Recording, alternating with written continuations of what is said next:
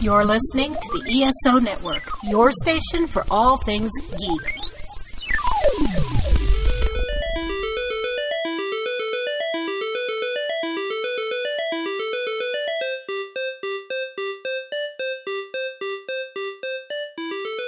All right, everyone. Welcome. Episode 10. It is episode 10. Double digits. I'm allowed to think things are weird now, which is great. Hope everyone's staying safe. Mm-hmm. Be smart. Be smart and safe about your protesting. And, just do what you can, no matter what it is. Also, if you don't think Black Lives Matter, don't fucking listen to us. Also, if that's the case, don't listen to us. Yeah. You're not welcome here. This is not a safe space for you or whatever. No. So that's that. And then we'll continue on to episode 10. Episode 10. I feel like we should cheers since we didn't cheers yet. Cheers. Cheers. We didn't say our name yet. We haven't done that. Cheers yet. We're in a mood today. Mm-hmm. I saw people for the first time today. I did a little work thing this morning. I've been up since 7:55 in the morning. Mm-hmm. It's great. She got some sun. Yeah, my face is a little red. It'll be fine. It'll be good tomorrow. It'll be normal tomorrow. It's just a little bit of pink. So awesome. Yeah, the difference between the two of us. Yep. I get a tiny bit pink and then it turns into tan and Martha's just burned. Yeah, I'm pink and then I'm red and then I'm red and then I'm peely and then I'm I was white gonna say again. molting, but okay. Oh. So yeah. Yeah, so also happening right now, which we didn't talk about when it started because I don't know any of the dates, but it's dates didn't start happening until I mentioned it last week. Yep, that would be but it is Pride Month! So we are actually bringing you a special edition for Pride Month. Pride edition. Yes, both of us are making sure we hit up a topic on that. Queers for queers. Exactly. Big deal for us. Both of us are very supportive and part of the group. I was going to say. So, yeah, I already did a Pride ride with my gay best friend, John. So, over FaceTime, because he's in Massachusetts and I am in Nevada. Also pandemic. And there's a pandemic. We could have separated our bikes 6 feet apart. I guess that's true. You just have to not talk very loudly because that makes it travel longer. Yes, or we could really separate ourselves and then yell to each other. Which would be probably better for you. Yeah, I'm very loud, if you couldn't tell. So yeah, this will be airing at the end of the month, not the last Tuesday of the month, but the one before. Yeah, so we wanted to make sure we got it in. Also, by now, we should definitely have the news of us joining the ESO Network. Earth Station 1. Yes, we're very excited. It's just a big group of nerds. Our friend Kevin, who is our editor as well. And the host, one of the hosts of the Flopcast. Yes, is a part of it. And he's one of the, chair people, quotation marks, whatever, of it. And we're excited to be part of this super nerdy network. We'll make our own separate announcement, which hopefully by now we've already made. But figured we'd mention it in real time of what's happening. And then you'll hear it. It's fine. It's cool. So, real time is fake time. The time keeps on slipping. Means nothing. All right. Anyways, I'm Brittany Vitruno. I'm Martha Bartlett. And this is But First, Let's Talk Nerdy. Clink! We should have gotten the beer for at least this stream, so we could have had a clink. Dicks. Yeah, it's fine. Next time. Well, I would like to say that we'll remember that in a week. We won't, because we probably won't have beer in a week, and we'll just drink our seltzers. True. All right, so Martha, you start today. I start today. I am going first. I'm excited because I'm always excited, but I'm really excited to know what you're going to talk about today because of the topic. Not going to be super surprised, but it's not as obvious as but also Sailor Moon. Well, unless it is them. Did I guess it? Obviously, that is not me being super surprised. The only other one that maybe would have been more would be Utena, and you already did Utena. So I just did Utena. I've only watched She-Ra twice so far, so I have to get into that some more. There's a lot of things, and also if we're talking about things that have influenced my personal queerness, Sailor Moon is very, very high on the list. So today... Sorry, I sniped that. It's totally fine. It's really fucking cute.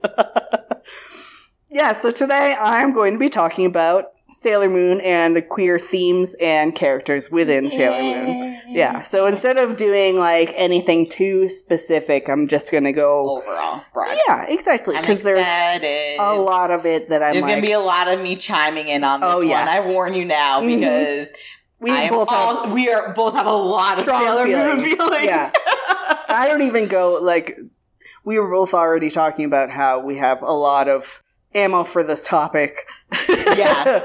There are already things that I, like, didn't talk about that I could have talked about. Mm-hmm. But next year. Pride Volume 2. Next year, you say, or maybe a topic 2 or 3 months down the line. That's also fine. We can get into specifics later, but let's go over the whole main big fucking thing today. Yeah. Mm-hmm.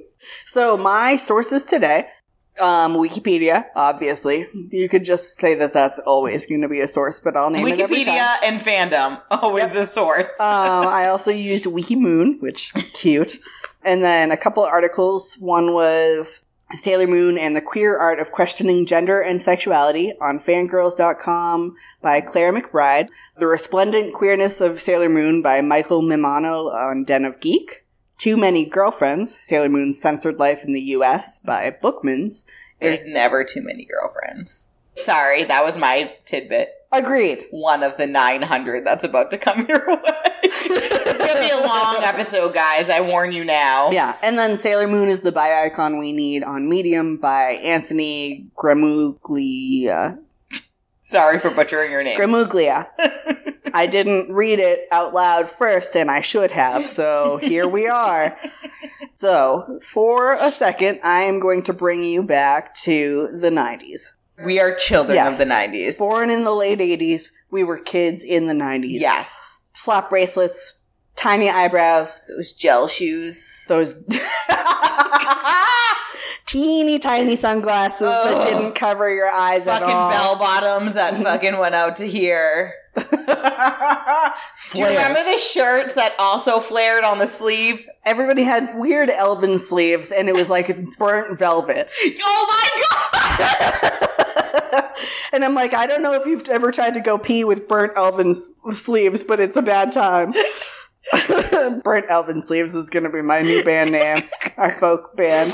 I play just a like weird lyre or something like that.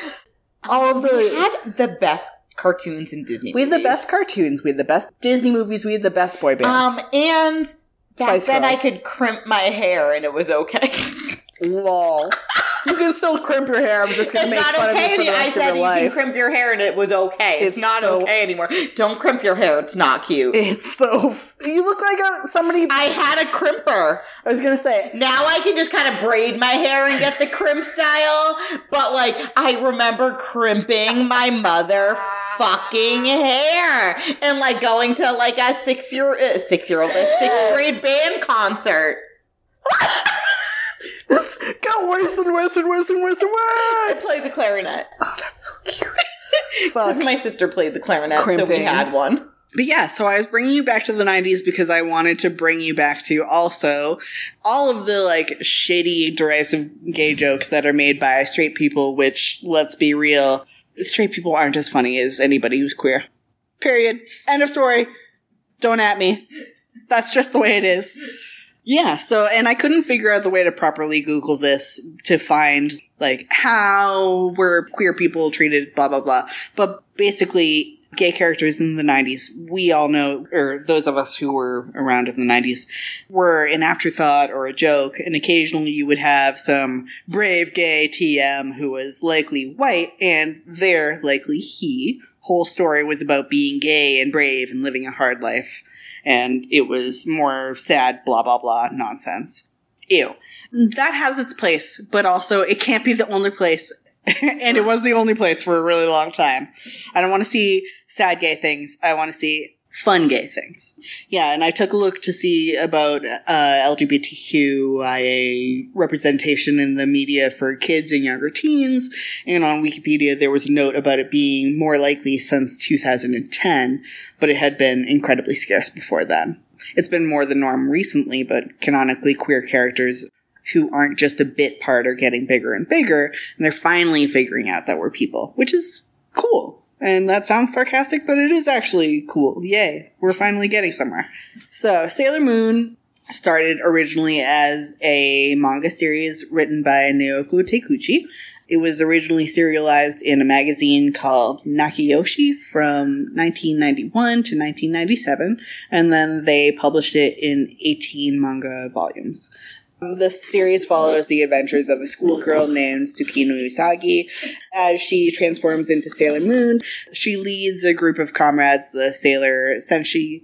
So the manga was adapted into an anime series, and then it was broadcast in Japan from 1992 to 1997. Sailor Moon was formative for me, and a lot of other nerds who grew up in the 90s, and then people who later on found it as queers and adults who were like, oh, something where they actually do a good job at representing us. What?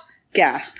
Sailor Moon began re-airing after having some trouble getting off the ground due to the time slot, and then getting petitioned to be put back on the air. So when Sailor Moon first started airing over here, it was starting airing at like 8 o'clock in the morning.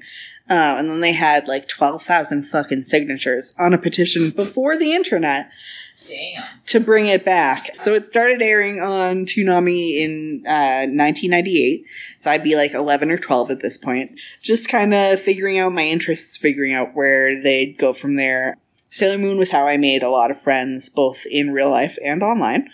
And because it was a show with literally a ton of female or non-gender conforming characters, it meant me and all of my people had separate people to aspire and relate to. Everyone wasn't all just the Pink Ranger, or more recently, we didn't all just have to be Black Widow. Neither is bad to aspire to, but putting all of one group in a single box means that nobody has any space for themselves. And actually, so there's a word for this, which I looked up on Wikipedia. It's called the Smurfette Principle. Whenever there's just one female and an otherwise entirely male ensemble, it establishes a male-dominated narrative where the woman is the exception and exists only in reference to men. Gross. But yeah, with all of that said, Sailor Moon did a really good job of making sure that they had lots of different ways to be powerful and to be a woman in power, but also to be queer, which was crazy fucking rare. And also basically made the main male useless. Yes. And like, not that I don't love him to fucking death, but all those memes. Mamo-chan is incredibly important in that he's like the support. Yes. And like that is his one role. He is the support, and he is cause a distraction for 2 seconds so you can bounce back and defeat this thing. You can realize that you're powerful enough to figure this fucking shit out. And also he's the best boyfriend in all of any I'm sorry. There are no better fictional boyfriends. They're the only straight OTP that I have. Or not straight, but like hetero OTP. And so Sailor Moon did a really great job in making sure that, like I said, they have lots of different women. Like everybody can pick their own. There's 10 Senshi. And that's just the main people. And there are still a lot of other characters. So there's always somebody for somebody, which is rare. And then to have that, they all have like different personalities. Totally different personalities. So they're different people. Yeah. And like their fashion is totally different. They're not recycled. No, not at all. They had a lot of different ways to be queer, which is rare now and was incredibly fucking rare for the 90s. Like trying to find canonically queer characters and representation nowadays is still not easy. Like it's easier, but it's just because it's getting better doesn't mean that it's easy to find. And cartoons with queer characters, yeah. Not a lot of Sailor Moon's characters are canonically explicitly queer, but there are so many hints that you would have to be straight or blind to not see them. And granted, a lot of what's... Yeah. Also, don't support homophobic people. Yeah, so go away. Don't listen to our podcast. Not here for that.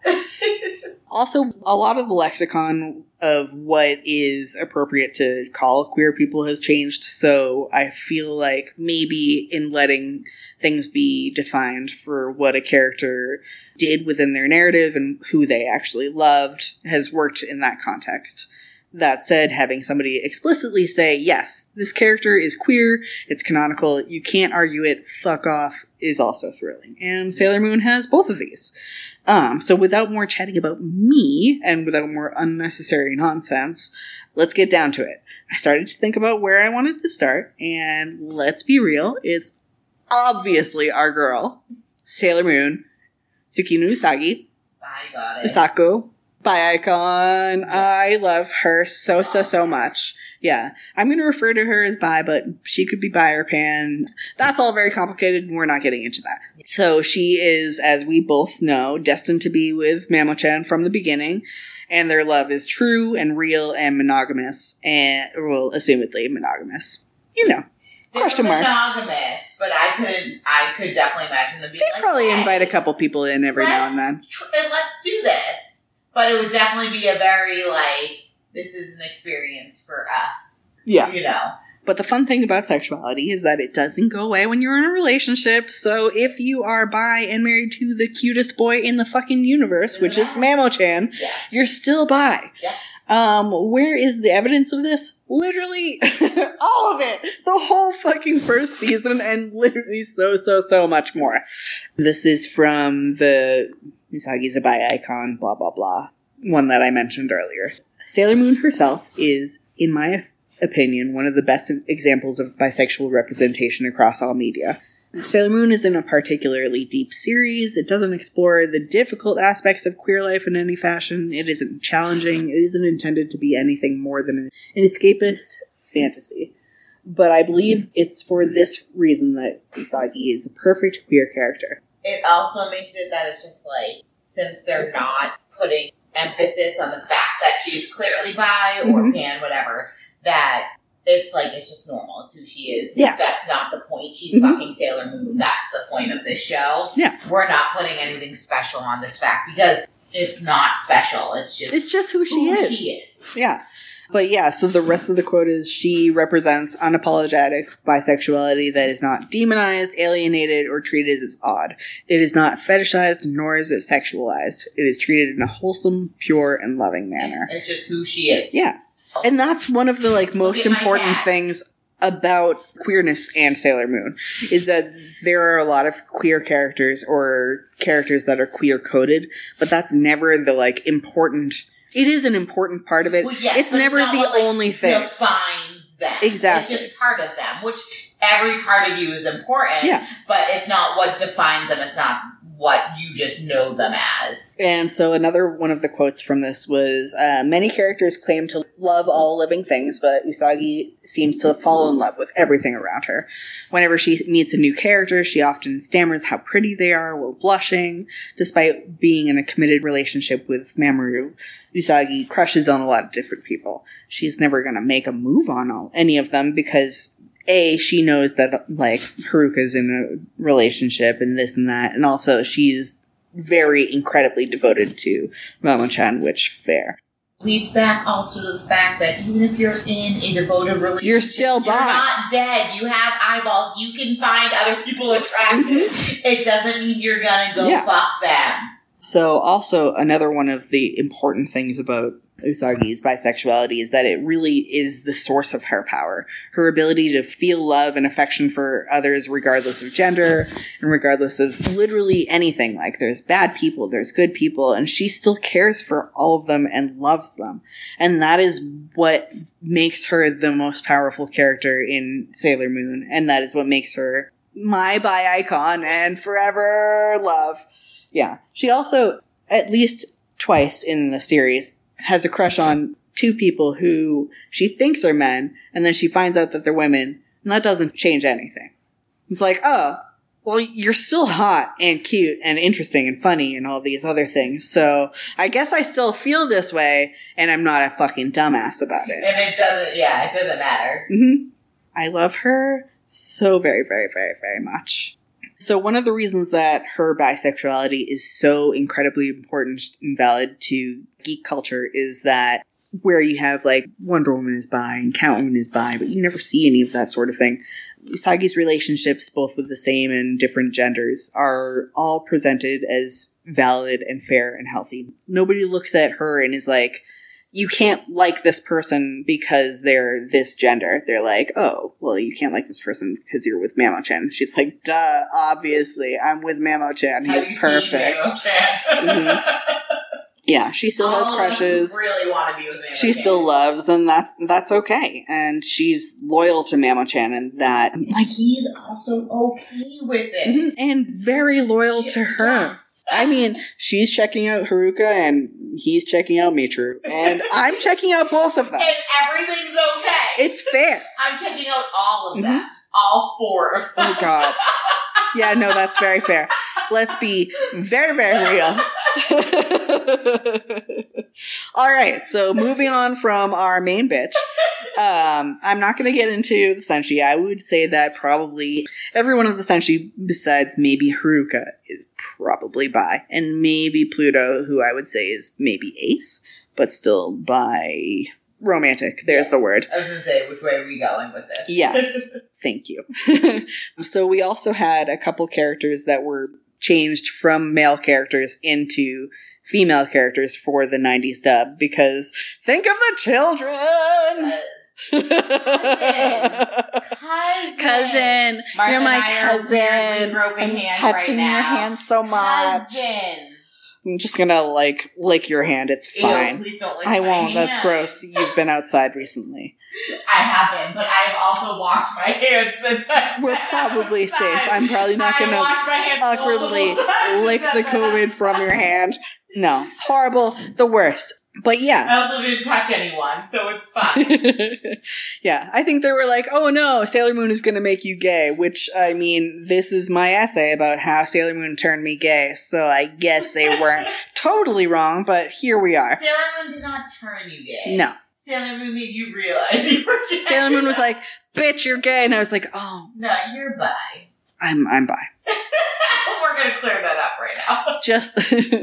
I'm using gay as a catch-all because I do it frequently. Yeah. Because bisexuality is commonly erased from everything, so we have to use this random nomenclature. That's how it is.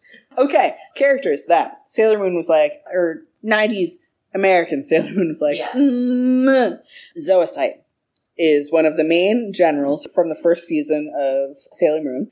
He dresses up as a dark Sailor Moon to lure Tuxedo Mask and then Sailor Moon herself in, and also is in a relationship with Kunzite, who is the highest of all of the generals. Also, Kunzite is a dude, just in case you did not figure that nonsense out. I mean, it's fair, because they're all just named after rocks. They're all named after rocks. They're all dudes. They are all dudes. Zoisite is, of the 4 of them, the most, like, effeminate and this and that, and blah, blah, blah. And I would say probably you could potentially say that Zoisite could have been, like, non-binary. If we were talking about this today, that would have worked, because you still have a fairly feminine character who is still dressing up in female clothes, which that doesn't necessarily mean anything about your gender identity. I would say my biggest argument for having Zoisite as potentially non-binary is that Zoisite breaks up the boringness of having 4 male generals who are all the same. She's also, like, the voice actor who comes in as her in the dub is, like, super bitchy and great, and you don't have a super bitchy character at that point. If they changed it for that reason, that would be good. But you know that's not why they changed it. And that's what's annoying. Exactly. If you changed it to actually make it better by adding in more so if we decided to make a female, this either a female, or if we decided to just make Zoisite in, like, a future thing non-binary, then it's still a queer couple. But you also have this cutie who's wearing Sailor Moon's outfit and being like, I'm definitely Sailor Moon Tuxedo Mask. Come over here. I know all of my stuff is purple instead of red for some reason. And because I'm colorblind, because only boys can be colorblind. Yeah. Everything got weird. Hell. Also kind of helped your point. It's not wrong. It's not wrong. Why do you think that purple is red? They're not the same. And all of his other 90s outfits do not go! None of them match that fucking awful green jacket. Oh, okay. So, another one where we could do a whole fucking podcast of Mamoru on their outfits in general, but definitely. Literally, it's one of my topics potentially for the future, but not just Mamo-chan. How are you a model? Speaking of models, another gender change, or kind of somewhat, would be Fisheye. Because even in the Japanese version, you're like, oh, is he a girl? You don't really even know in the Japanese version. And so Japanese pronouns are a little bit complicated too, because so they have the male pronoun boku, but it's also like a pronoun that gets used by a lot of tomboys. Okay. So it's like, okay, now I really don't know what I'm fucking talking about. Also, this is less important, but they changed, Zirconia? The, like, old creepy buddy who brings them to life? Yes. In the dub, it's Zircon, and he's a boy. I don't think I ever gave that thing a gender. Yeah. So you've got Hawkeye, Tiger Eye, and Fisheye, who, Zirconia takes a hawk, a tiger, and a fish, and makes them into sort of humans. They're all dudes. So creative. I know. And they're all going after what they're attracted to in a person. So for Fisheye, who is more effeminate than the other two, that's more young men. Like of age of Fisheye, young, not older men. Fisheye also has a big crush on Mamo-chan, which fair. Who fucking doesn't? And then in a lot of the episodes where Fisheye is attracting their prey, essentially, they dress up as a woman. But in at least one notable episode, he still dresses up as a man to attract this fashion designer. But it's the 90s, so whatever.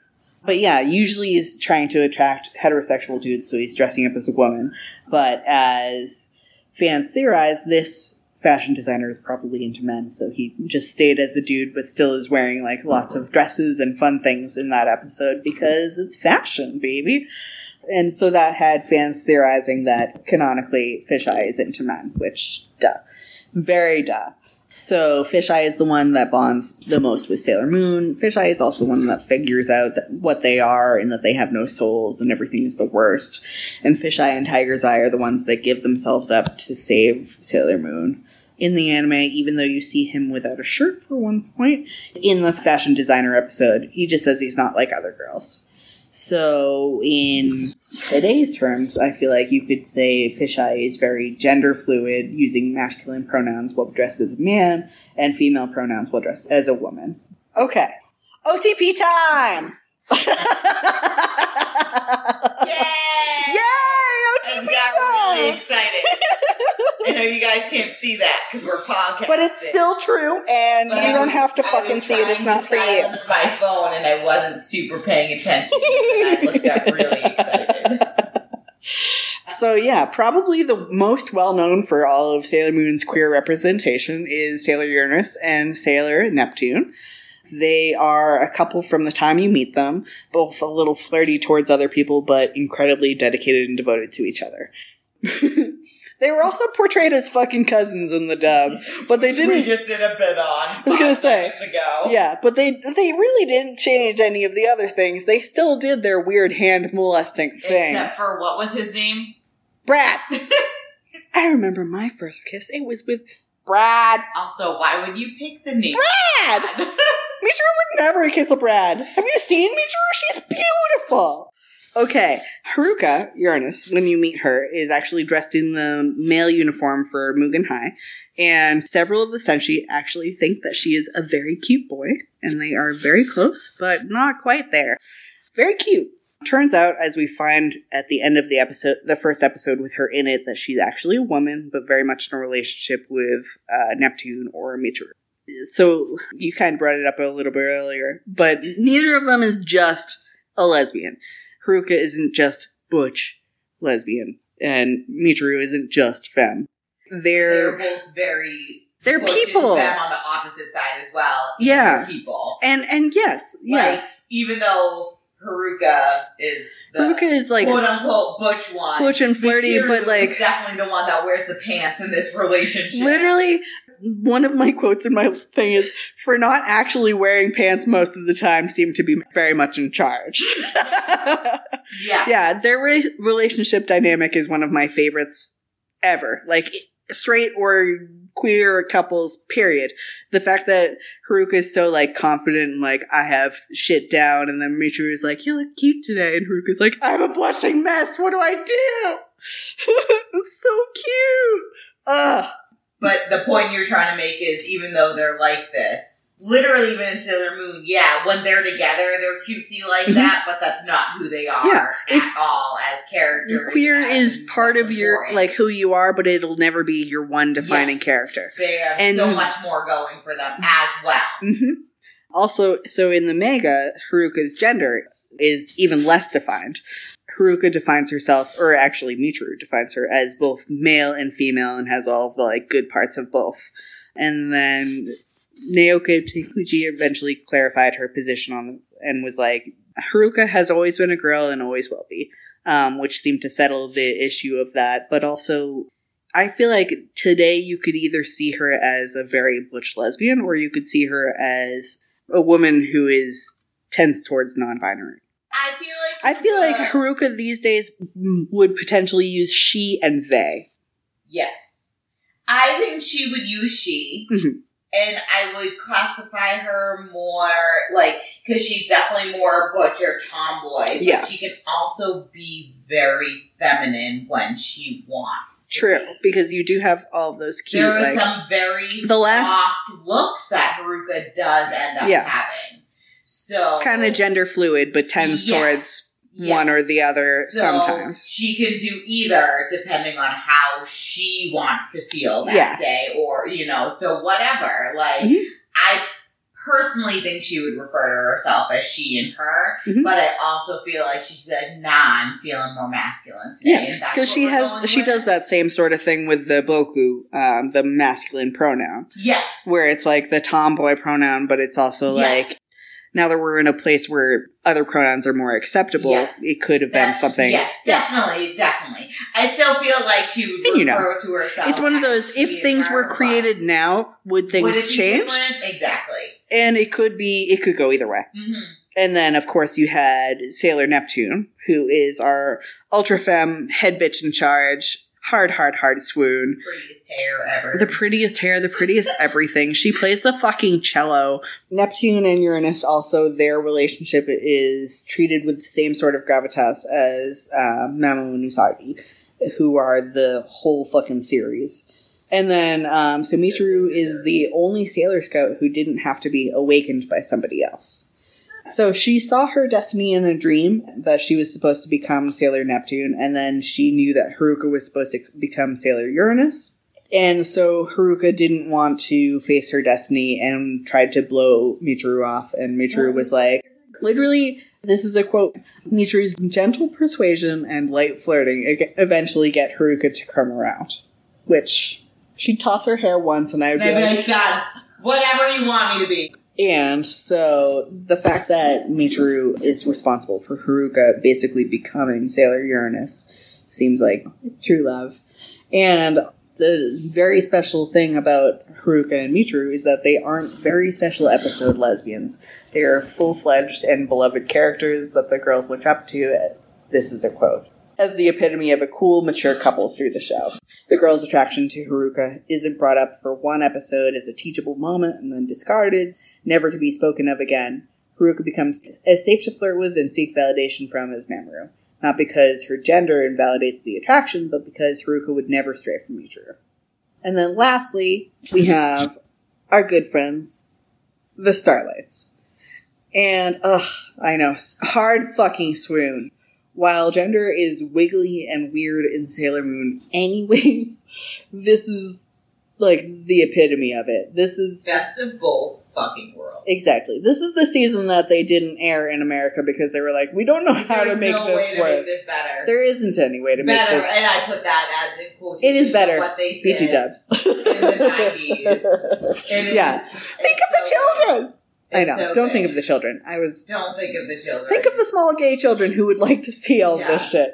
But yeah, the Starlights are men when they aren't transformed, and then they are women when they are. Especially in the anime. In the manga, they're technically women who dress as men, which is, personally, I feel like that's just... No, I definitely like them being men and then them being women, because that means they're the best. Exactly. Hey, I want both in one. You get... What more can a bi person want?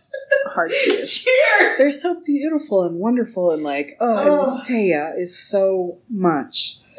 But yeah, so here is another quote. Debuting in the final arc or season of the franchise, the Stellar Starlights are a trio of sailor senshi from a distant planet who disguise themselves as a boy band for a plot-related reason that no one really questions the flimsiness of, because these characters are just that cool and we all really like the idea of them. The main difference between the Starlights in Teikuchi's manga and the anime adaptation is that in the manga, their male disguises are nothing more than basically drag, and in the anime, they physically become male while assuming their civilian disguises and revert to female when they activate their powers. Which is better. Which is way better. The one time that I think the anime is better than the manga. I love the anime, but most of the time the manga has a better way of portraying things. Not in this case. Yeah. So most fans embrace the anime versions of the Starlights, especially queer fans, for while they're not transgender in the everyday, real-world sense, because you can't magically transition when you throw up a, fucking pen or whatever, which would be fucking baller. They are coded that way and allow for discussion of gender identity and expression. After all, their personalities are pretty much the same regardless of whatever form they're in, so what does gender matter to them? With Sailor Moon, with Seiya, when you learn that Seiya is technically female, it doesn't change anything. Sailor Moon's still like, oh, you're cute, but I don't know what to do. And also, where's Mamo-chan? But that's a spoiler that we're not going to get into. Exploded on a plane. I guess we are. Don't fucking go there. It's a touchy subject. Sorry, you people want to be like, well, Mamo-chan, he was exploded on a motherfucking plane. Okay? Also, spoiler alert from fucking 30 years ago. There is a fucking time limit on spoiler alert. Yeah, that's on you. But yeah, so basically they couldn't even dub the last season because you had these male characters that were turning into female characters that were turning back into male characters. And they were doing that so that they could find their long-lost princess who was hiding. And the best way to find that would be to become male pop idols, because it's easier to attract females, especially as hot pop idol men. We all know how that goes. We are 90s babies. We are 90s babies. Well, we just did a full circle. Oh, we came back to it. I planned that. You almost lost your drink. So, that's pretty much the queerness in Sailor Moon. It is so important, but it is not the focus, which is really... the most important. Which is the most important part of it all. You see this diverse representation, but nobody in the series ever fucking questions it. They never look at Haruka and they're like, oh, it's weird. They're like, oh, okay, so you're a girl. Cool. Usagi learns that Seiya is female sometimes and male sometimes, and it's like, okay, that's how it is. You're still hot as shit. Basically, Sailor Moon, despite being something that was created in fucking 91, understood that gender identity and sexuality were just an aspect of a multi-dimensional character. And that's really important. That's part of the reason that I'm the person that I am today. Thank you, Sailor Moon, for being queer as fuck. Happy Pride! Woo! Woo woo!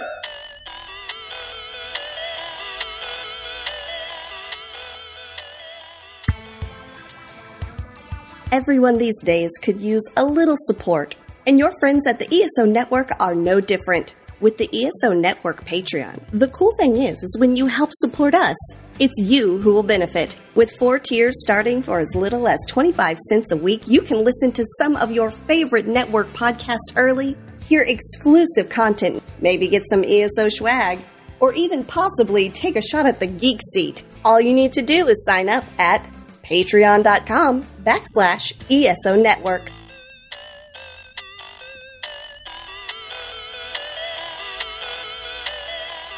All right. All right. Episode. I'm super excited. I'm so excited. I was super excited to listen to your topic. I'm super excited about my topic really excited right now. about your topic. You don't want to try to guess it like I did? I could try. Okay, try. Is it Cheryl and... Yes! I was going to say by starting, we could actually use our Pride shoot as our fucking photo for our cosplay stuff because we both cosplayed from our Pride shoot last year. So yeah, I was like, well, especially when we watched that one episode and I was like, oh man, I love them. And I was like, oh, we're doing queer shit. I know. So I really, really didn't know what topic I was going to do on Riverdale. I was thinking of maybe doing... There's so many different topics that you can scope in on that I really wasn't sure. You didn't want to do the serial killer gene? No, I did not want to do the serial killer gene. Though the Black Hood is interesting, as in I like fucking murder. So true crime. I like true crime. So it's like that was something I was looking. But there's so much going on in fucking Riverdale that I didn't know what to do. But I figured this would be a really good topic for Pride. So my topic today is Tony and Cheryl, a.k.a. Choni, which they actually call as their ship name in fucking Riverdale because they talk about ships in Riverdale. So we're not dating, but our ship name is Martini, just in case you're wondering.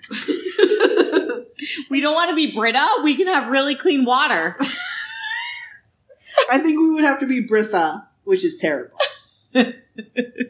So I am doing Tony and Cheryl, and I tried to figure out if I wanted to do like a specific thing on them, but I'm just going to do an overbase of how they basically become the fucking powerhouse couple of Riverdale. My references and my sources today are from a site called Deciphered.com, fandom.com, and then I did just rewatch Riverdale trying to figure out what I wanted to do as a topic for Riverdale. Mm-hmm. If you haven't watched Riverdale, obviously major spoilers. Okay, I'm going to quickly start by doing just a little intro to both Cheryl and then to Tony. I'm going to start with Cheryl. Cheryl Marjorie Blossom is the main character in the CW's Riverdale. Of course her middle name is fucking Marjorie. Of course. Is her brother's middle name Loris? I don't. No, it's not. Think they I'm sure that's not. But so, if for those of you who didn't know, the Riverdale series is loosely based on the Archie comics. It's not really at all based on the Archie comics, other than the characters, and then incredibly loosely based. And then they pull a couple random things from it that they. Kevin's gay. Kevin is gay. The Archies is a thing. At one point, Jughead does have a dog named Hot Dog, but and he likes food. But other than that, is basically very loosely based on Archie. Yeah. Okay. So Cheryl is the daughter of Clifford and Penelope Blossom and the twin sister of Jason Blossom. Once again, we're going into those creepy twin things that we keep in the room up for some reason, and they are definitely some of the definitions of fucking creepy twins. She's a student and a head cheerleader of the Riverdale Vixens and is self-proclaimed Queen Bee of Riverdale High School. She wears that HBIC. Yes. Which girl? Yes. Fucking charge. Mm-hmm. She's a boss and she knows it. And though she is a very privileged and thinks she's basically better than everyone, which she really is, so she should have that opinion. She does like to stir up drama, but she can also be very caring and does help out the main four, which is Archie, Betty, Jughead, and Veronica. often. She is also a bombshell archer and is super fucking hot. Yeah, we'll get into the archery more, don't worry. And she can fucking pull off the fucking red hair in red like no one. Because most people who have that red, that natural ginger hair can't really pull off red. And like, she can do it like she was born for it. Super hot. Yes. Yeah. Well, and when you can do something that everybody else can't do, it's like double hot. Yes. Double seriously. Hot. That's another button. All right. So, like I said, talking about Cheryl, at the start of season 1, Jason Blossom goes missing during a peaceful boating trip with Cheryl on the 4th of July. She tells the police that the boat tipped when Jason went to reach for her hat that had blown into the water. When she resurfaced, he did not, and she was found, like, soaking wet on a rock crying, with Jason nowhere to be found. It wasn't until Jason's body was found many days later, I think technically the 11th was the date, so this was the 4th until the 11th, with a bullet wound in his head, that Cheryl realized that he was actually dead, and it was showed that her story was actually just a cover for Jason. So Jason was actually trying to run off with his pregnant girlfriend, Polly Cooper, who's the older sister of Betty Cooper. And Cheryl ends up becoming totally heartbroken beyond herself with the loss when she realizes that her twin brother was actually murdered and not just ran off. Or fell in the water. Well, fell in love, got this girl pregnant, and then ran off with her. And Cheryl loved her brother so much that was like, I will cover you and make this story for you. But he did end up murdered. Her mother blamed her for assassinating Jason in his attempt to run away from Riverdale, which essentially led to his demise. And then Cheryl's father always thought of her as a train wreck in comparison to Jason, who is considered the golden boy. And they basically, she was the narcissist, and mom has some she was problem. The girl of the twins, as if we were in the fucking 17th As century. If we were in Westeros? Just say. We were true, though. It's true. It's fucking true. All right. It is eventually by the end of the season that we find out that it's actually her father who killed her brother point blank, shot him in the head.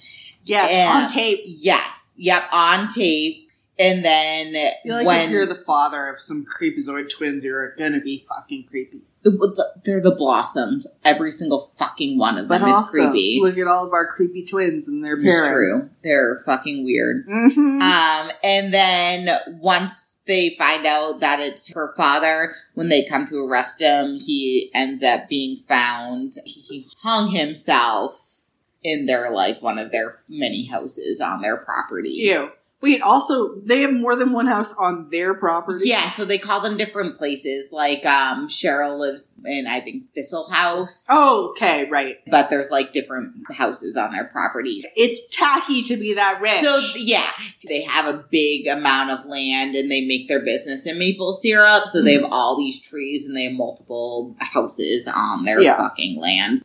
All right. Give us your money, rich people. Seriously. Rich listeners. Seriously. So her mother was never very affectionate, which when we talked about her mother, I even compared her back to Circe because she kind of basically was brought up in this way where this is how she was raised / to be thought of, and then she never thought outside of the box, and she basically was just doing what she knew she could do to survive and have power. But she never was very affectionate to Cheryl, and it went even further into the shitter after all of this, so after Jason and the father died. At one point, Penelope literally turns their house into a personal brothel and ends up having an affair with Betty's father, who is a serial killer, and is pretty much the worst mom ever. And a lot of them are real bad in Riverdale, but I'm pretty sure Penelope Blossom is the worst mom in Riverdale. At one point, in response to all this awful shit, Cheryl burns down her house, nearly killing her mom. But in the end, after a bunch of stuff does happen, she does end up freeing herself and gets emancipated. from her mother, changing her guardianship over to her grandmother, Nana Rose. Nana Rose is old and in a wheelchair and kind of a little senile, but she is one of the original people of Riverdale, and she does actually truly care about Cheryl's well-being. Mm-hmm. And Cheryl basically becomes her own guardian at this point. Boss. Yes. All right, now on to my main girl of Riverdale. Yes. Antoinette Toni Topaz. Oh, I didn't realize her name was Antoinette, yeah. Cute. Or TT, as Cheryl likes to call her. TT. Yes. They're cute. They're so shitty nicknames to each other. Make me want to throw up and die. I know. So she started as a recurring character in the second season, but everyone loved her that much? Yes. And so she became a regular in the third season, but basically since then she became a regular. Toni is a former student at Southside High and a member by blood of the Southside Serpents. She was introduced when she was in Southside High when Jughead got transferred to Southside High as one of Jughead's classmates, one of his first serpent friends, and basically was kind of his only friend and helped guide him into becoming a serpent and also into Southside High. There was a quick, brief thing between Jughead and Toni, but Jughead clearly still liked Betty, and Toni is clearly more into girls than into guys. Fair. Though she is definitely bisexual, she is definitely more... fair and fair. Yes, exactly. Mm-hmm. Homoromantic. So she attended that school until it was shut down by the mayor because the mayor deemed Southside High a public hazard.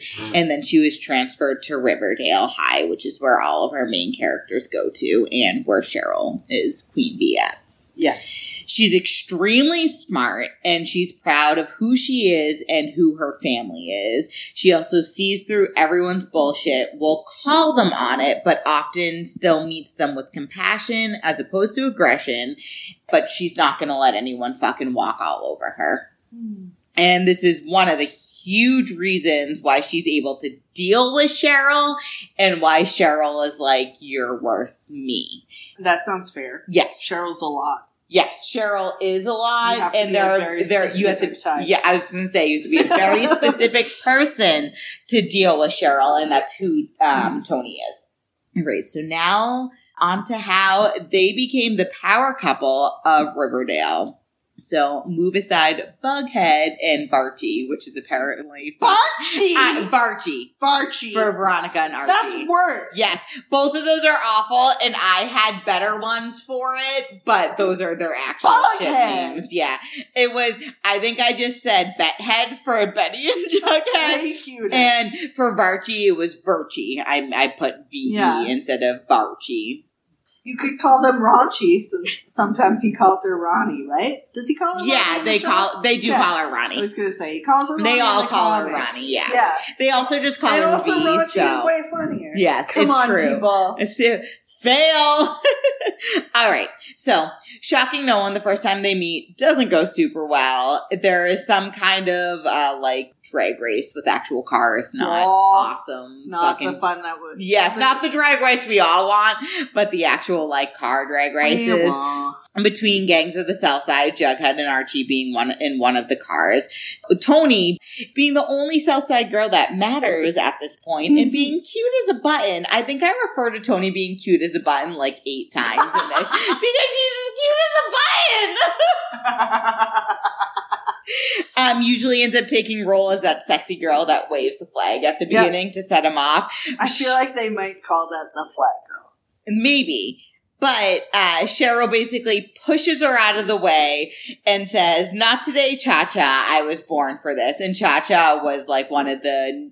First, I thought it was a Grease reference, but Cha-Cha is apparently a legit girl that fucking did that. And that's what it was referred to. And then the next meeting doesn't go any better. This is when Southside transfers to Riverdale because their school is closed down. Cheryl, of course, has a very low opinion of them, thinking they're all a bunch of low-life gangs, drug dealers, and just all super poor and below her. See, the thing about being poor is that drug dealing is how you make money. So basically what happened in Riverdale is in Southside High, there's two gangs. There's the Goonies and there's the Southside Serpents. Right? Yes, the Ghoulies. Did I say you said Goonies. Oh, no. The Ghoulies. I don't know what's happening. Good enough for you is good enough. Well, not a reference you're getting. It's fine. From the Goonies! So, in Riverdale, there's two gangs. Or, not in Riverdale. In the South Side, there's two gangs. Because Riverdale High is in the North Side where all the rich people live. Rich people don't have gangs. They just have money and goods. And they buy the drugs. That's from them. Yes. Yes. Oh, yeah. So, the Ghoulies sell drugs and are super shady. And even though the Southside Serpents is a gang, they're like, but we are actually good and follow the law. Because Jughead's with us. Because for some reason we decided to make Jughead the leader, even though his dad is way older and should be the leader. So yeah, Cheryl, low opinion, obviously, because she's rich and she's privileged. So she shares a few unkind words with Tony. Tony was literally ready to fucking punch her in the face. Archie steps in and then Cheryl just stomps away in her fucking $900 heels like the boss that she is. Pouting about stuff. Yes. Okay, so a couple episodes later, Tony ends up confronting Cheryl in the girls' restroom at school after overhearing her tell Jughead about Betty and Archie's Christmas kiss outside of Thistle House. What? Basically, what happened there was both Betty and Jughead were broken up and Archie and Veronica were broken up. And they were literally in the climax of fucking figuring out who the fucking Black Hood was. Which is her papa. Yes, which is her dad. And in the fucking, like, you know, dramatic, adrenaline is pumping. We're about to go fucking confront this fucking murderer. Because we're teenagers. Yes, and they've been best friends forever, so they have this special connection. So they end up kissing, and they're both like, and this is when they find out, but they talk it out later, and it's not a big deal.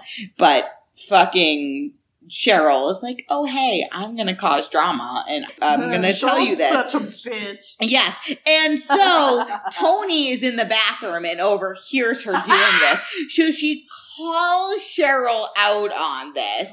And Cheryl replies by introducing herself as Cherry Bombshell and that she needs no reason to do what she does.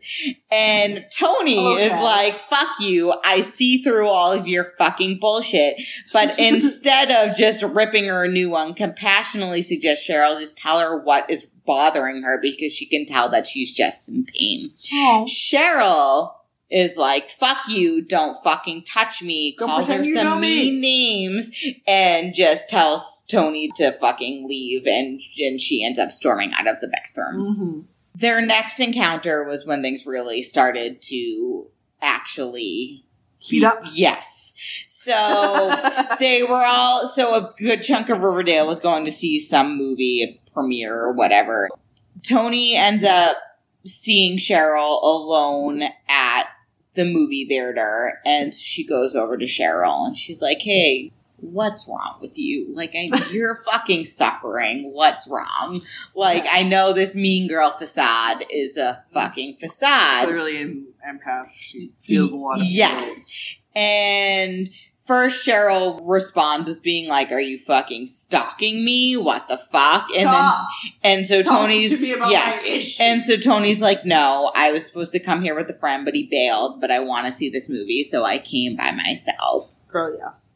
I love the movies by myself. Yes, exactly. Eventually Tony's like, hey, girl, what's wrong? Like, you don't have to put up this face with me because I know it's fucking fake. So just tell me what's up. Maybe we can work through it. And Cheryl does eventually end up letting down her walls, and she replies that she was at the movies alone because she was just trying to stay away from her mother and get away from her house because her mom had basically turned their house into a sexual playpen. Right. And she wasn't doing okay because her mom was basically just sleeping with a bunch of people because she needed money. Which, you know, each their own, but maybe not do it on your fucking sofa where your fucking daughter can walk in on you. So Tony trying to be like, okay, let's try to make a better situation of this. Why don't we watch the movie together? So Cheryl agrees and they go and see this movie together. And then after the movie, they decide to go to Pop's, which is like the main cutesy old diner that has been in the town forever, to get a couple of old cutesy milkshakes with the straws. It's so cute and old-timey. You know exactly what I'm talking about when I say that. I do. And Tony jokes with Cheryl that Cheryl hasn't quite mastered the art of silent tears because she saw Cheryl crying during the movie. Martha relates to this because she bawls every time she watches fucking Revolutionary Girl Una. And I look over and she's just silently crying. But as soon as I see her silently crying, it's not silent anymore. I'm like, you've already recognized the fact that I'm crying, so I guess I'll lean in. So this is really important. We keep laughing, but this is like a huge, important part of their relationship. When Tony tries to make a joke out of Cheryl crying to lighten the situation, but be like, hey, I saw you crying. Cheryl reveals that she usually never cries during movies, but because real life is tragic enough. Mm-hmm. But one of the characters in the movie hit so close to home that she just couldn't help herself. Oh. She then proceeds to start crying. Yep. As she explains to Tony how people in the town view her as a loveless monster, but Cheryl ends up defending herself, saying that that wasn't true. She loved someone who loved her back, but her mother destroyed it. And at this point, Tony and every person that watches the show is thinking she's talking about Jason. But to our pleasant surprise, Cheryl's referring to a girl named Heather, who used to be her best friend in junior high. She used to have sleepovers with her, but one time when she was having the sleepover, her mother caught them in bed together and called her a deviant and then was never allowed to see Heather again. Anybody who calls anyone a deviant without laughing about it is a fucking turd. So this is the first time we ever really see Cheryl as like a person other than this weird privileged twin that just loved her brother. But really see her as a person. And hearing this story, you can tell Tony is heartbroken over it.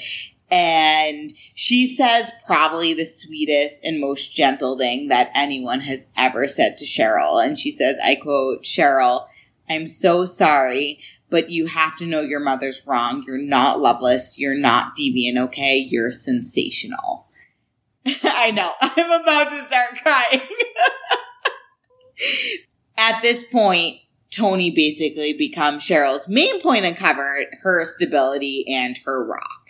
Shortly after, there's a reading of her father's will, and she invites Tony to be her support during this. Aww. Now, of course, because it's Riverdale, there's about 15 dramatic things that happen during this 5-minute scene, but it's fine. And then Cheryl ends up inviting Tony to dinner at the residence with her mother and then her dad's brother that randomly shows up during one of those 15 dramatic things that happened during the will reading.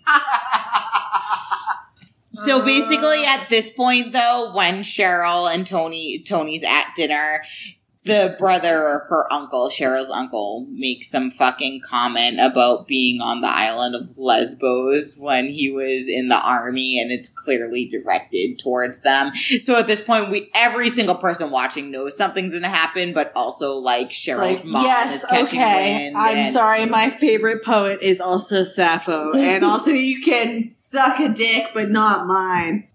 Just saying. Okay. Once again, on top of Tony being as cute as a button, here's my next reference of Tony being as cute. And if you don't know me at all, I love buttons. So this phrase is one of the best phrases ever to me. It's true. It's true. Brittany is very obsessed with buttons. Oh, I love buttons. So, on top of Tony being as cute as a button, she's smart and sassy, and she can also sing and she can dance because she's perfect. And she ends up joining Cheryl's Vixens, who are the cheerleading squad. Yes. And Cheryl ends up celebrating by holding a big slumber party with Tony, Veronica, Josie, and Betty. Finally, they seem like they're just doing normal high school stuff until Cheryl... She ends up telling everyone that she held this slumber party because she doesn't like being alone in the house, because she thinks that her estranged uncle, who just randomly showed up, and her mother are plotting to get rid of her and her Nana Rose. Then that night, while they're asleep, they are awoken by a loud bang outside. Nana Rose, who's confined to a wheelchair, somehow managed to fall down, but more than likely pushed the stairs and lay unconscious at the bottom of the stairwell.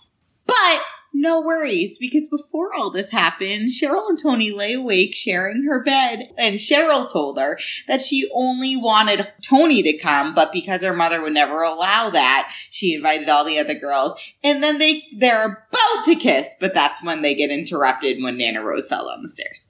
What the fuck, Nana Rose? Or what the fuck, Cheryl's mom, for clearly pushing Nana Rose down the stairs. Fair.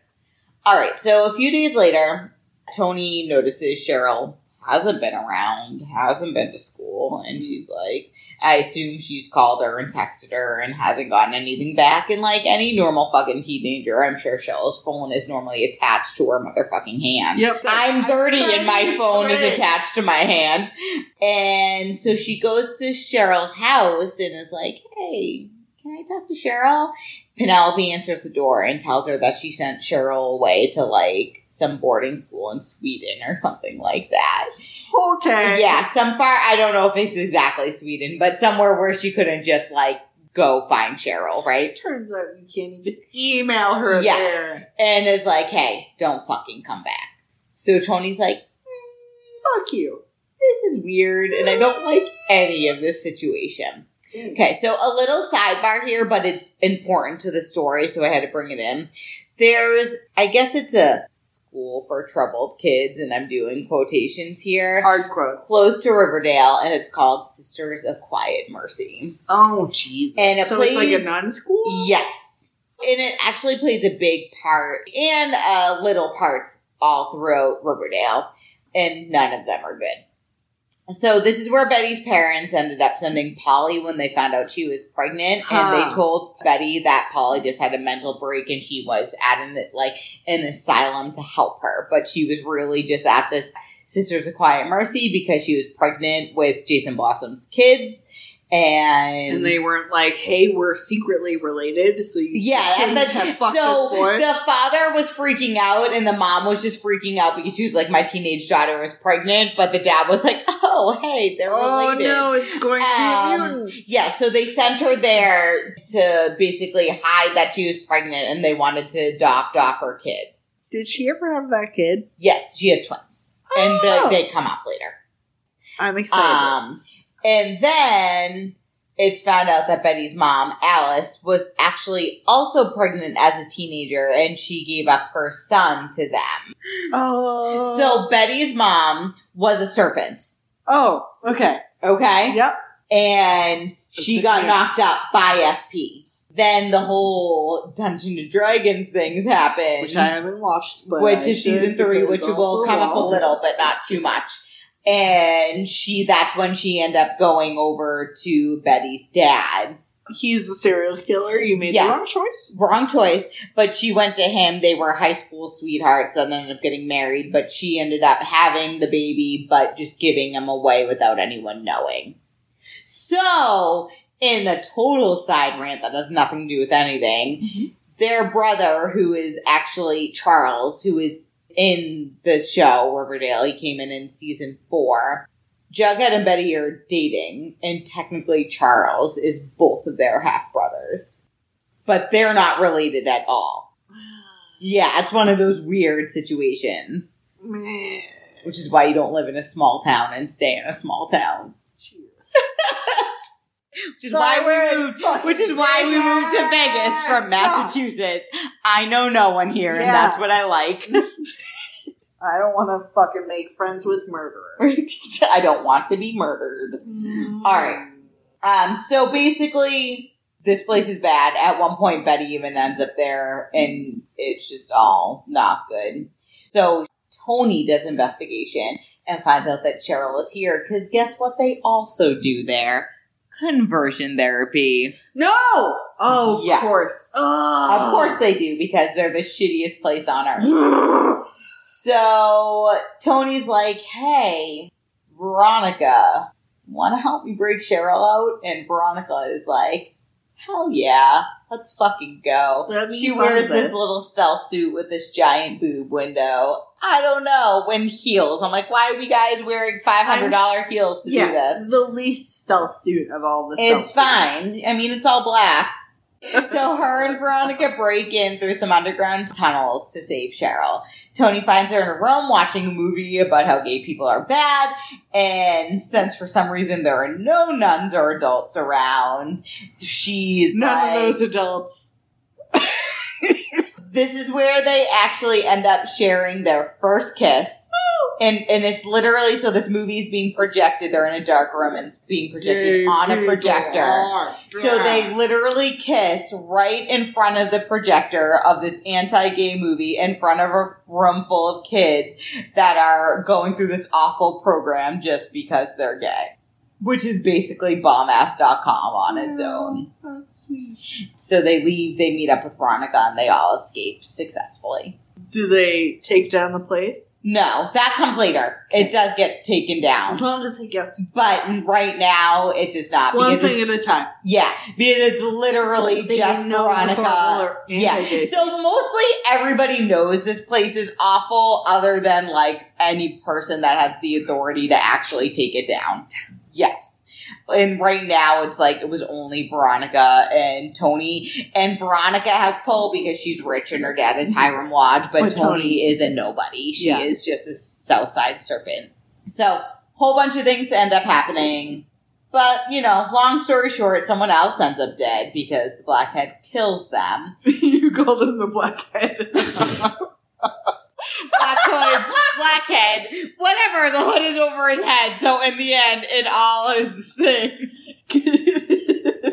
It's gonna get one of those fucking Neutrogena strips. His skin is really clear, okay? Okay, so it is the Black Hood who is the serial killer. Shrug. Basically running rampant through this town right now. But everybody thinks it was a serpent who was basically sort of caught cheating with the girl that ended up being murdered. She'd been in this long-term relationship with this boy who was actually a closeted gay and was having a side relationship with Kevin, who is the gay of Riverdale and is amazing. And because they think it's a serpent and they still aren't cool with the serpents, basically a giant riot breaks out throughout the town of Riverdale, right? The serpents against the rich white people. And the reason I bring this up is because during all these riots that break out, a fucking shamed serpent named Penny ends up kidnapping Tony. What serpent? A serpent, shamed serpent. So shamed. Yes. Okay, I didn't hear that. Yeah, a shamed serpent named Penny kidnaps Tony. So what does Cheryl do when she finds this out? Jughead's like, "Hey, your girlfriend was kidnapped," and Cheryl's like, "Cheryl." Badass shows up in a red hooded cape with a bow and arrow aimed at her, basically Kate fucking Bishop, and ends up basically being able to get Tony free because she like shoots an arrow and is like, "Fuck you, the next one will be in between your fucking eyeballs because I don't fucking miss." Yeah. Okay, I have to watch the rest of Riverdale apparently because I was already too attracted to Cheryl as is. So they let Tony go and Tony share a wonderful rainbow-filled embrace. Oh. And this ends up basically making Cheryl an honorary member of the Serpent, and she ends up getting a bombshell serpent jacket in her signature red. All right, so that's the end of season 2. Archie. Jesus, we're only on season. Don't worry. But that's the season I talk about the most because that's when their relationship begins. So it's the most important. Everything else is squished down. Season 2 ends when Archie ends up being arrested. Season 3 begins with him being in jail. That doesn't really have much to do with the power couple, but it kind of gives a timeline of where we're at if you're confused, because who the fuck knows what's happening in Riverdale. So the two host an end of the summer pool party that basically everybody who is anybody is at. And they are sitting in this large, elegant, old-timey, like velvet with wood couch that has enough room for at least 2 other people to sit on. But you can tell that clearly no one else is allowed to sit here. They are literally at the edge of the pool. This is a throne. Yes. Understand who the queens are. It is, yes. And that's what I said. That is a throne. They are the queens. They are sitting on it by the edge of the pool in a bathing suit and these fucking bomb heels. Yes. Is that why you were like, I really want to buy heels? Yes. Rewatching Riverdale, I was seeing them all where between Cheryl and Tony and fucking Veronica, I'm like, oh, I need a new pair of heels. Well, there's also a cute scene where they're doing this photo shoot. Cheryl is in her serpent jacket, looking perfect, of course, on a couch that literally has a crown embroidered into it. And Tony, who is known as a photographer, is taking pictures of her. Cute girls as girlfriends. Right? I love it. Also to mention, and I mentioned... Canonically queer character. And I meant to mention earlier, because I forgot to type it in when I was typing these notes, was that they're also an interracial couple. Yes. So not only are they queer, but they are an interracial couple of Riverdale. And they're queens. Okay. So, at one point, Penny ends up showing up again. This fucking bitch. She kidnaps the serpent. Yes, right? She kidnaps the serpent's dog. Hot dog. That's Hot Dog. Yeah. Yep. And they're like, fuck this. No serpent left behind. So also, definitely not dogs. Especially a dog. And so they go and successfully rescue Hot Dog. But they bring Tony and Cheryl along. And once again, Cheryl has her fucking bow and arrow. She gets pissed by one of the fucking slur things that one of the guys say on Penny's side. Shoots him and nails him like straight in the shoulder with an arrow. Aims her next arrow right at Penny's head and is like, hey, fuck off. If you don't let us go, you're gonna be fucking dead because I'm not gonna fucking miss this shot. Because I don't miss. Yes, because I'm not here to fuck around because I was a rich person who got into archery. Exactly. And I was extremely turned on in the whole experience. That's fair. Okay. Sorry, I had to just revel in that. And the whole time she's aiming the arrow, Tony's just standing next to her like a bomb-ass bitch, being like, and when she does shoot you in the head, I'm then going to go fucking shove my heel in everybody else's eyeballs. What a sweet bean, whereas I would be like, oh my God. I know. You would be Haruka in this situation. That's honestly the biggest compliment I've had in a very long time. So fair. I'll take it. I get to be Haruka in any situation. It's like, oh, I can't believe you're so cool. All right.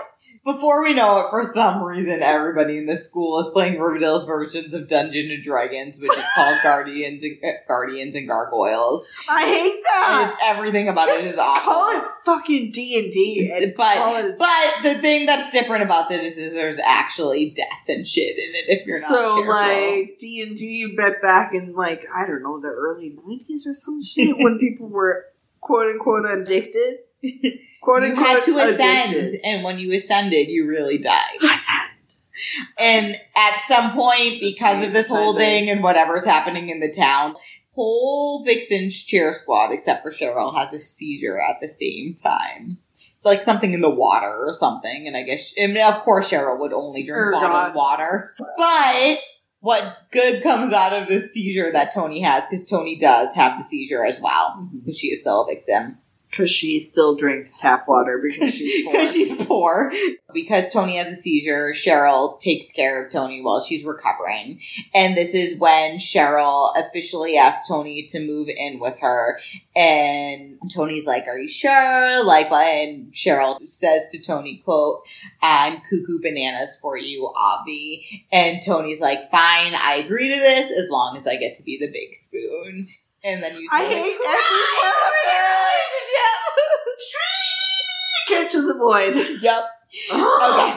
So one of my favorite things that happens next, and it's like stupid, but it's also awesome. Whatever. So this whole town goes under quarantine for some reason. No one can go into the town, out of the town. That's not the favorite part. That's the stupid part. But amidst the chaos of quarantine, what did these two queens do? They become fucking cat burglars, stealing from the rich to give to themselves. Because obviously, why else would you steal? Yes. I literally think they're even wearing cat ears.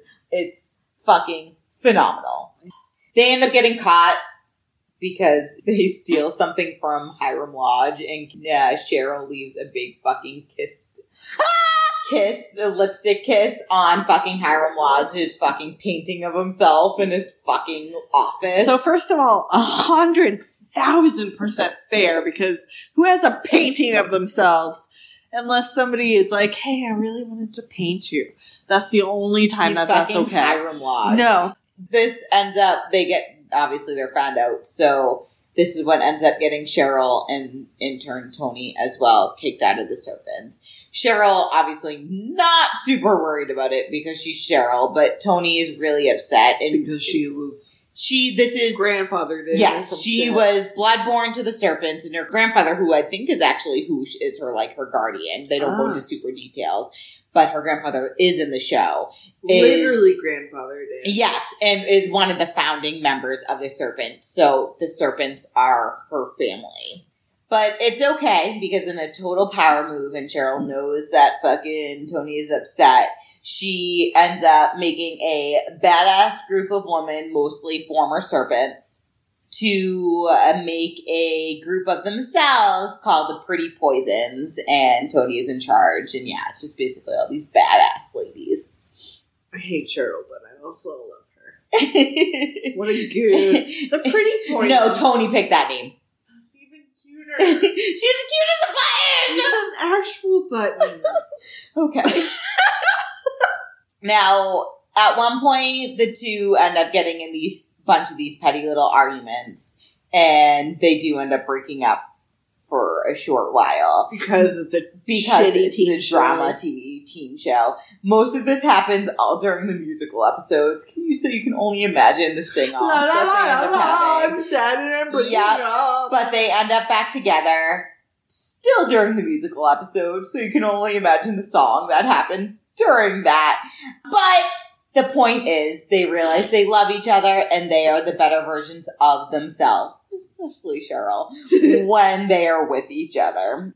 Okay. The breakup only lasts like a whole good 2 episodes, but it made some great drama for that musical episode. And the song that Tony sings is actually one of my favorite songs to spin to. Of course. You're so fucking cute. That's Am dumb I as cute as a button? I mean, it depends on the button. Okay. Main plot of season 3 is the farm, which is just a cult. Cult? Yep, which knows your jam over there. My jam. And the reason why I didn't bring this up a lot is because this is mostly the main story for Betty the whole time. So Betty sends Cheryl undercover into this cult to basically get information and try to figure things out. And Cheryl is like, yes, let's fucking go. But because it's a cult, she ends up being converted into believing that everything is cool. Because this is what cults do. Yeah. They trick her into believing that she's seeing and talking to her dead brother, Jason. And even though there are definitely things that she doesn't like about the cult and she knows are crazy, she doesn't want to lose being able to talk to Jason. So she kind of overlooks it. At one point, she is basically like, hey, the farm is basically making me choose the farm / in her brain Jason, or like dating you and doing outside school experiences. So we can't date anymore. And Tony's like, no. I don't want to lose you. Is there any way we can save our relationship? And Cheryl's like, yes, you can join the farm. And the farm is literally mentioned in season 1 because... Is it? Yes, because that's where Jason Blossom found refuge for him and Polly when they were going to run away. Yes. So it's not like this random thing. Like, they had been sort of planning planted it. Yeah. Yes. So Tony's like, okay, I will come join this cult with you because I want to be with you. But it's actually another thing that Betty tried to set up by putting Tony on the inside to figure out what's fucking happening. And Tony agrees because she wants to save Cheryl. But once again, because it's a cult, they end up dragging fucking Tony into it. Charisma. Yes. This is, if you guys don't know what cults do, this is what cults do. This is why when you read about cults, you're like, how does anybody get dragged into this shit? This is fucking crazy. So eventually Betty finds her way into the cult. But when she's in the farm, so the sisters of whatever I said earlier, they ended up getting closed down eventually because everybody realized that they were awful. Bitches. And guess who bought the facility? The farm. The farm.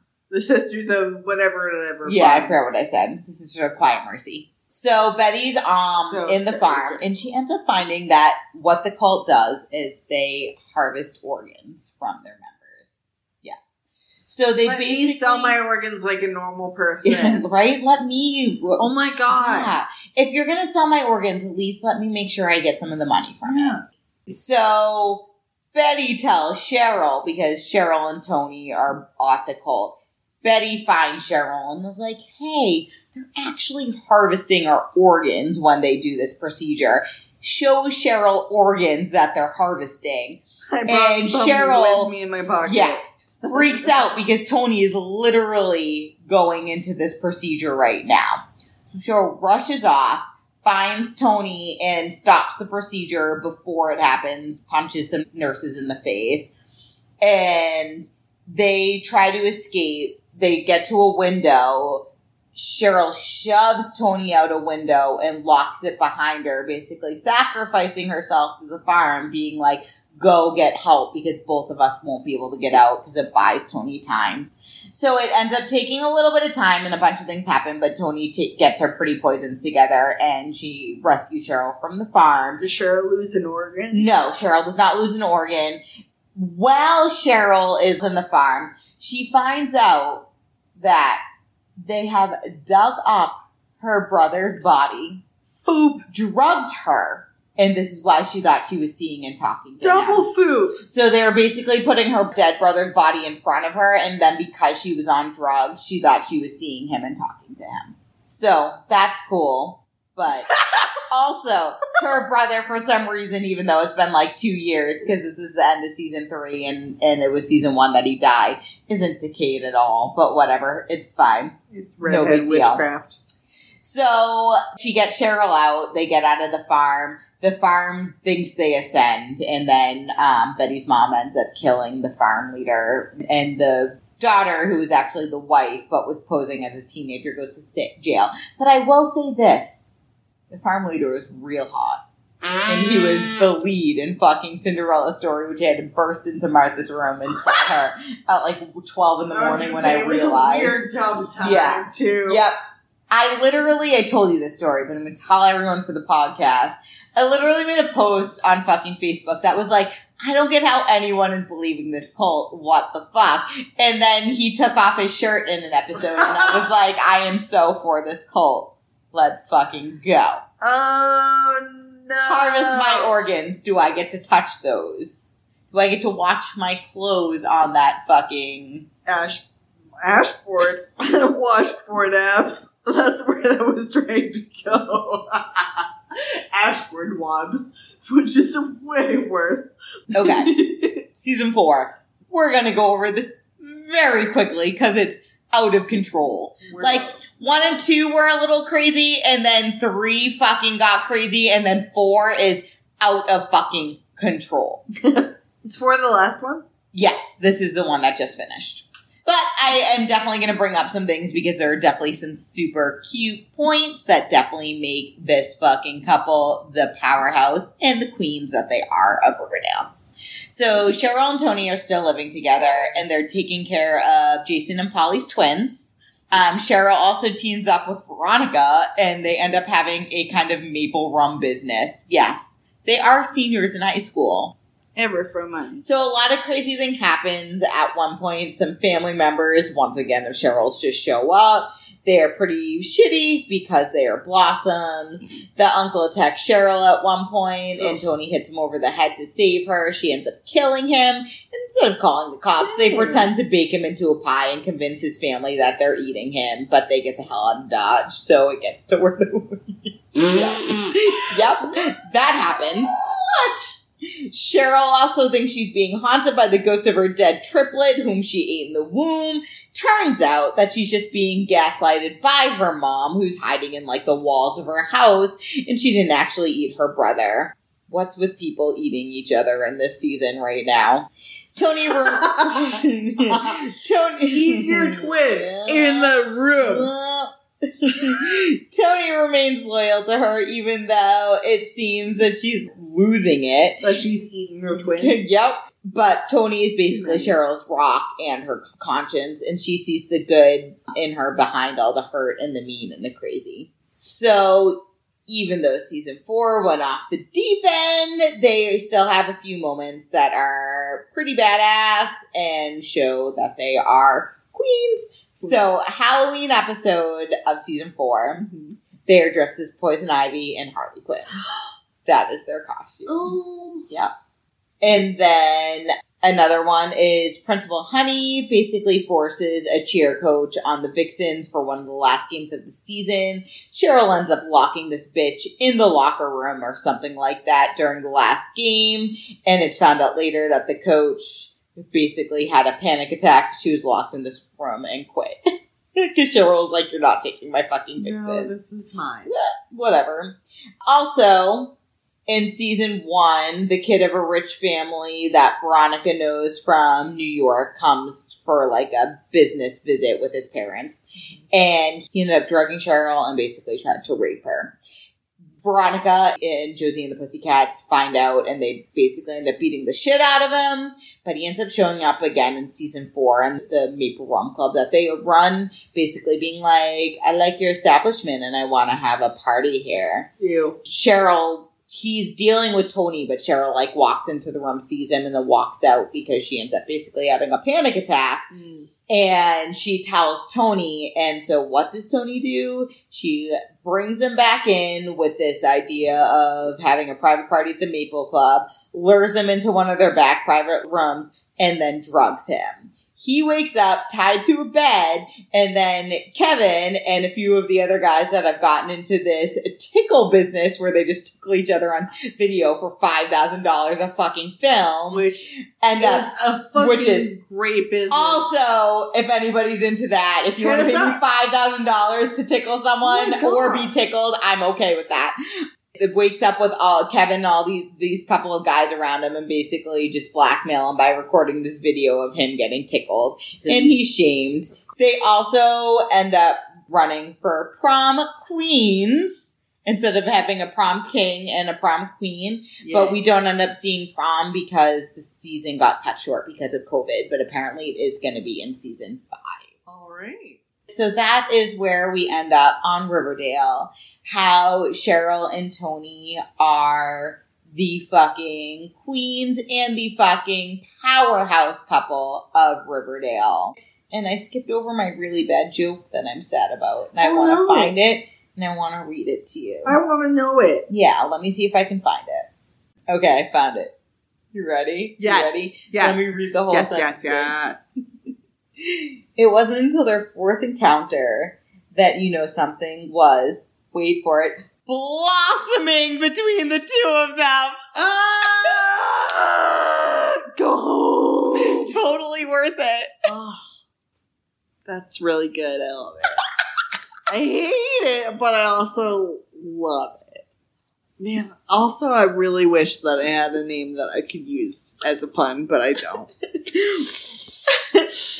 So, that's where we're at. So we're at it. Martha's name sucks. Fuck and you. Queer people it's are great. Fine. Yeah, so happy Pride, so guys. Yes, happy Pride, everyone. Stay safe. We love you Yeah, you are. Unless you're all those people we mentioned not to listen earlier. Those people who we said that sucked earlier, not those. You still suck. You still suck. Don't listen. If you are queer and you don't have any family members that are supportive of you, we are your family and we support you. Yes. Mm-hmm. We're your two shitty sisters who will make fun of you all the time. That's anytime we can. But also, we will support you in your queerness. Yes. Absolutely. So everyone stay safe. Have a great, happy Pride Month. Yeah. Make sure, please, to rate, review, and subscribe. Mm-hmm. Once again, I know we've mentioned every time, we are on Podbean, Apple Podcasts, iTunes, which is Apple Podcasts, Spotify. You can also now find us on the ESO network. Which check out everybody else there. They're awesome and nerdy. And stay safe. And we will see you next Tuesday. Mm-hmm.